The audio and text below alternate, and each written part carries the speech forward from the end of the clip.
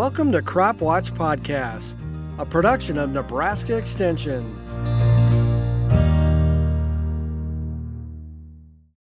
Welcome to the Crop Watch Podcast. I am your host, Melissa Bartles, a water and integrative cropping systems educator with Nebraska Extension. And today I will be joined by Dr. Amit Jalla, and we will be talking about herbicides. Thank you for joining me today. How are you doing? Yes, doing very well. Yeah, thanks for having me here on the podcast today. Of course. So for those of our listeners that haven't met you before, can you tell us a little bit about your role in Extension? So I'm Nebraska Extension Weed Management Specialist. My office is in Lincoln in Department of Agronomy and Horticulture, and I conduct research and extension activities in agronomic crops in eastern part of the state. That includes weed control in corn, soybean, sorghum, and popcorn. Those are the 4 crops that we grow quite a bit in Nebraska. Great, yeah. And you host some field days across the state, which are pretty popular, so producers might have seen you at those. Yes, and this year it will be on June 29th. So yeah, I encourage everyone to pre-register, and we will have a great in-person field day on June 29th at South Central Ag Lab near Clay Center. Yes, that's always a really good program. So I encourage everybody to attend and get that on their calendar. Always lots of really good information and really good demo plots to really see what that looks like in person. So there's been some, maybe not confusion, but the hot topic might be for some producers is our Enlist products. Yes, so Enlist technology came to the market before 2 to 3 years. That includes Enlist corn and Enlist soybean. So those new technologies basically means corn and soybean are resistant to multiple herbicides. That includes 2,4-dicholine, glyphosate, and also glufosinate. Means herbicides like Enlist 1, Roundup, and Liberty type of herbicides. So the idea here is growers can now apply any of those 3 herbicides post-emergence for control of broadleaf weeds, particularly glyphosate-resistant broadleaf weeds. Like in the state of Nebraska, we have confirmed glyphosate-resistant common ragweed, giant ragweed, Palmer amaranth, water hemp, kochia, and mare's tail. So those are the 6 glyphosate-resistant weeds that we do have in the state of Nebraska, and they are widespread. So using this new technology can provide us an opportunity to control those glyphosate-resistant as well as difficult to control weeds such as common lime squatters, velvet leaf. Those can be effectively controlled by using right herbicide at right time in Enlist corn and Enlist soybean. Yeah, unfortunately, it seems like we just keep adding resistance to the list of what these weeds are resistant to. That is true, and it is not only in Nebraska, but everywhere across the country, and particularly in Midwestern United States, where we have corn and soybean is in crop rotation, and we are using the same herbicide again and again. So it is nothing related with herbicide, but the use pattern is important. So for example, right now, if we are going to use like Enlist 1 or XtendiMax type of herbicides again and again every year, then again, we may end up with having 2,4-D resistant Palmer amaranth in the state of Nebraska, or maybe dicamba resistant Palmer amaranth, because some of my colleagues in other states, for example, in Tennessee, last year, they have confirmed glyphosate resistant Palmer amaranth. So I believe we may need to understand and do not use the same herbicide again and again in the same field. We just need to use the different herbicide chemistry and rotate the crop. That will provide an opportunity to use different herbicides in the same field. Because really what it's, like you said, is it's not a failure of our herbicides. It's the fact that we're basically selecting for weeds that are resistant to that herbicide. So when we go through and we spray our field, well, by default, when that reproduces, now the population is more of the resistant weeds. Just like you said, how important it is to rotate what herbicides we're using, and not only rotate, but making sure it's a different mode of action. So not just a different product, so we can get those weeds that might have escaped the first round of herbicides. Absolutely. And that's why we are recommending to use pre-emergence herbicides with multiple mode of action. And in both, fortunately, in corn and soybean, we do have some herbicides that will provide really effective residual control of a majority of weed species that we do have. So therefore, our first recommendation is just to start with a good pre-emergence herbicide, can be applied at planting of corn or soybean, and then that will make a good foundation for residual weed control, at least for few weeks. And then if it is required, growers can select a post-emergence herbicide, and then it will be a good combination to use pre-emergence and followed by post-emergence herbicide. Because if we will rely only on post-emergence herbicides, then it is difficult to control those resistant weed populations just by relying on a single post-emergence herbicide. So I think you talked a little bit about this already, about what are Enlist technologies. Is there anything else you want to add on that? Right, and there was a little bit of controversy about the use of Enlist products, and this is because in January, US EPA prohibited use of Enlist 1 and Enlist Duo. Those are the herbicides being used in Enlist corn and Enlist soybean.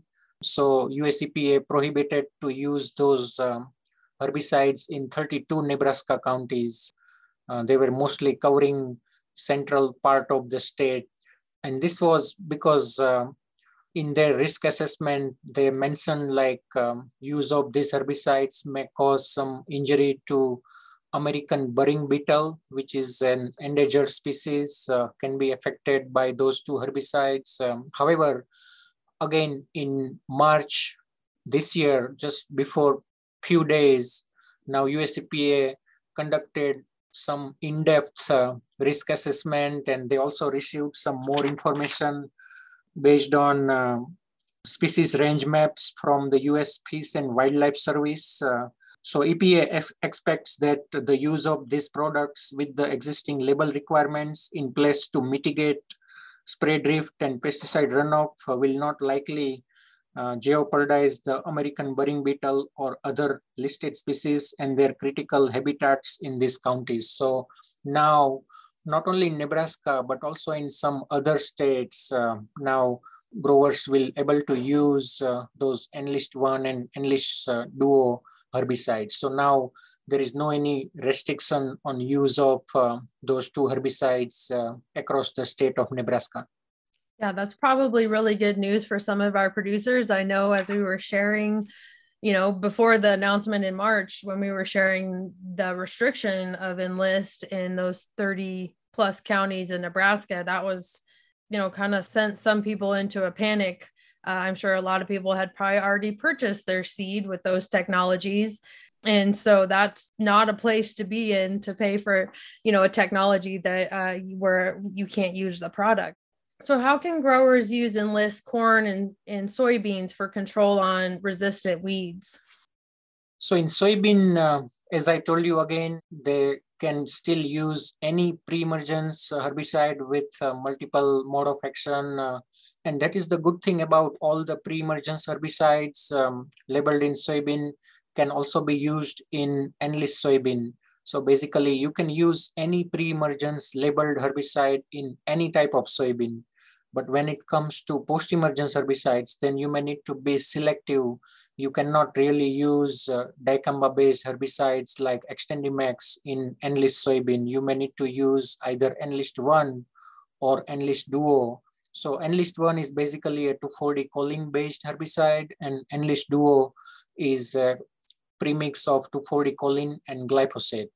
And there are certain things that growers may need to consider is number one, no application is permitted after soybean is in bloom and might attract pollinators. And this is just to prevent those killing of pollinators by application of those Enlist and Enlist Duo herbicides. So they cannot use when soybean is in bloom stage, means soybean will start flowering, then you cannot use those Enlist products in soybean. Another point is prohibiting Enlist product application when rainfall is expected to occur within 48 hours and when soil can no longer absorb water. So this is just to prevent runoff from these 2,4-D based herbicides, and also prohibiting irrigation that would result in runoff within 48 hours of application of the Enlist herbicide products. Means you cannot use if rainfall is expected in 48 hours after applying Enlist products. So these are some of the important points that growers may still need to consider. Now, good thing is growers will able to use those Enlist and Enlist Duo products. However, they may still need to consider all these requirements listed on the label by US EPA. One more is minimizing Enlist product application when soybean crops are in bloom to reduce the risk to insect pollinators or even like honeybees. They can visit soybean flowers.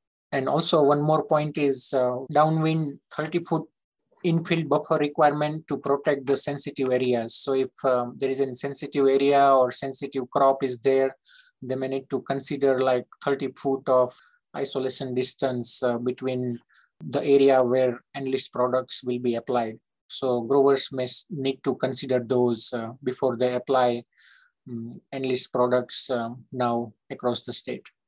Yeah, and as always be sure to check the label, just making sure you, one, for your own safety, but also just to make sure that you're also just being a good steward of everything and making sure we protect our bees. They're a whole nother species that's having enough problems as it is. So just to reiterate, now you can use Enlist across Nebraska. Yes. But always following the label. Absolutely, yeah. And also particularly to reduce the drift, you may need to apply when wind speed is less than 10 miles per hour. And also you may need to use the proper nozzles, and you may need to add adjuvants which are labeled with this product. So this is not only in Enlist One or Enlist Duo, but this is also absolutely true for all the dicamba-based herbicides that we have been using in dicamba-resistant soybean. So you may need to consider all those volatility reducing agents to be mixed with them. This is all good management practices to avoid the off-target movement of dicamba or 2,4-D, because we know we have corn and soybean are our major crops. However, we also have some small acreage crop growers like cantaloupe and watermelon and grapes. And so all those crops are very sensitive to 2,4-D or dicamba-based herbicides, and we may need to make sure we do not create any off-target injury issues after applying those post-emergence herbicides. And tomatoes. Tomatoes. Tomatoes. Course, yeah. Tomatoes will look nasty. Right. If, they start growing all kinds of funny. All right. Is there anything else you would like our listeners to know about on this topic? This is just to remind you to attend our weed management field day on June 29th at South Central Ag Lab, which is in between Hastings and Clay Center on Highway 6. Yeah, it's always very informative, and you always have a ton of plots to look at for producers to, like I said, to get out and physically see the different herbicide programs and what that actually looks like in the field. So it's a great visual, and it's always just a really good field day to attend. Right. And in addition to herbicide programs and information about new latest herbicides, we also have a couple of really interesting projects about how you can use planting green when you plant soybean, when cereal rye is actively growing, and you just directly plant your soybean in the cereal rye, and then you terminate after 2 weeks of planting soybean. So that basically helps to suppress the early emergence of water hemp and palmer amaranth. So last year we also included that project, and this year we are planning to include that project. So this will be a good opportunity for growers to learn about some non-chemical methods that they can use to suppress weeds. And this is how we may need to consider all those chemical as well as non-chemical approach, and we may need to consider integrated weed management approach for sustainable weed management. And you mentioned you also had a CropWatch article about this. Yes, so we already have a CropWatch article that I suggest growers to read that and follow the instructions over there. Yeah, so that can be found at cropwatch.unl.edu. And you can find that full article there. Well, thank you for joining me today, and thank you for your time. And I hope everybody has a good planting season. Thank you very much, Melissa.